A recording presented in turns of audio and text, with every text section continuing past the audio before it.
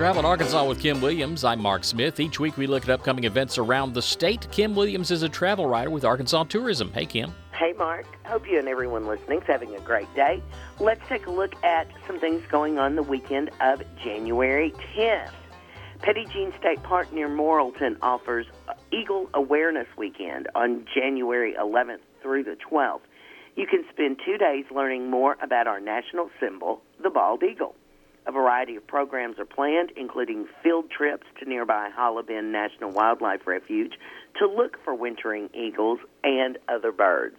And if, you're an eagle enthusiast, January is like the best time to see eagles in Arkansas. So check that one out at Petit Jean State Park.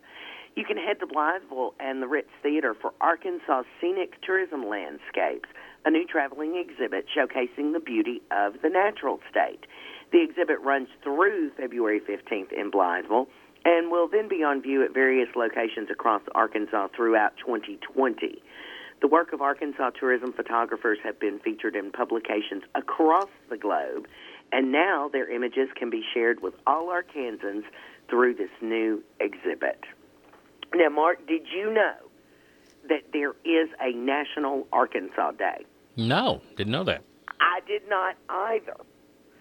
So Pinnacle Mountain State Park in Little Rock is teaching us something because they're hosting National Arkansas Day on January 11th.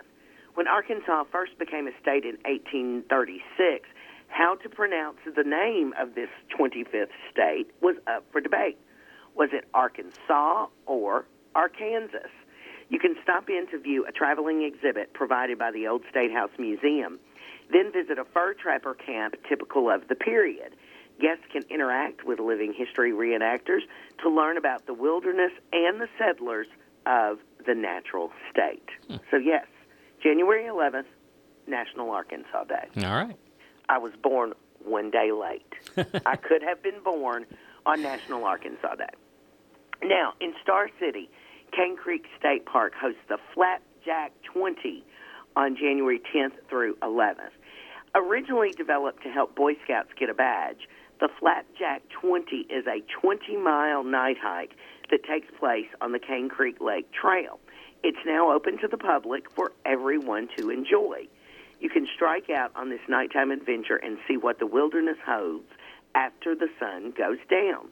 Once you finish, you'll head back to the meeting place at Cane Creek State Park's Pavilion for campfire, games, and, of course, a flapjack breakfast. Multiple extraction checkpoints mean that you don't have to complete the full 20 miles. You can just do what you can. The trail will be clean and well marked, and trained park personnel will be available at all times.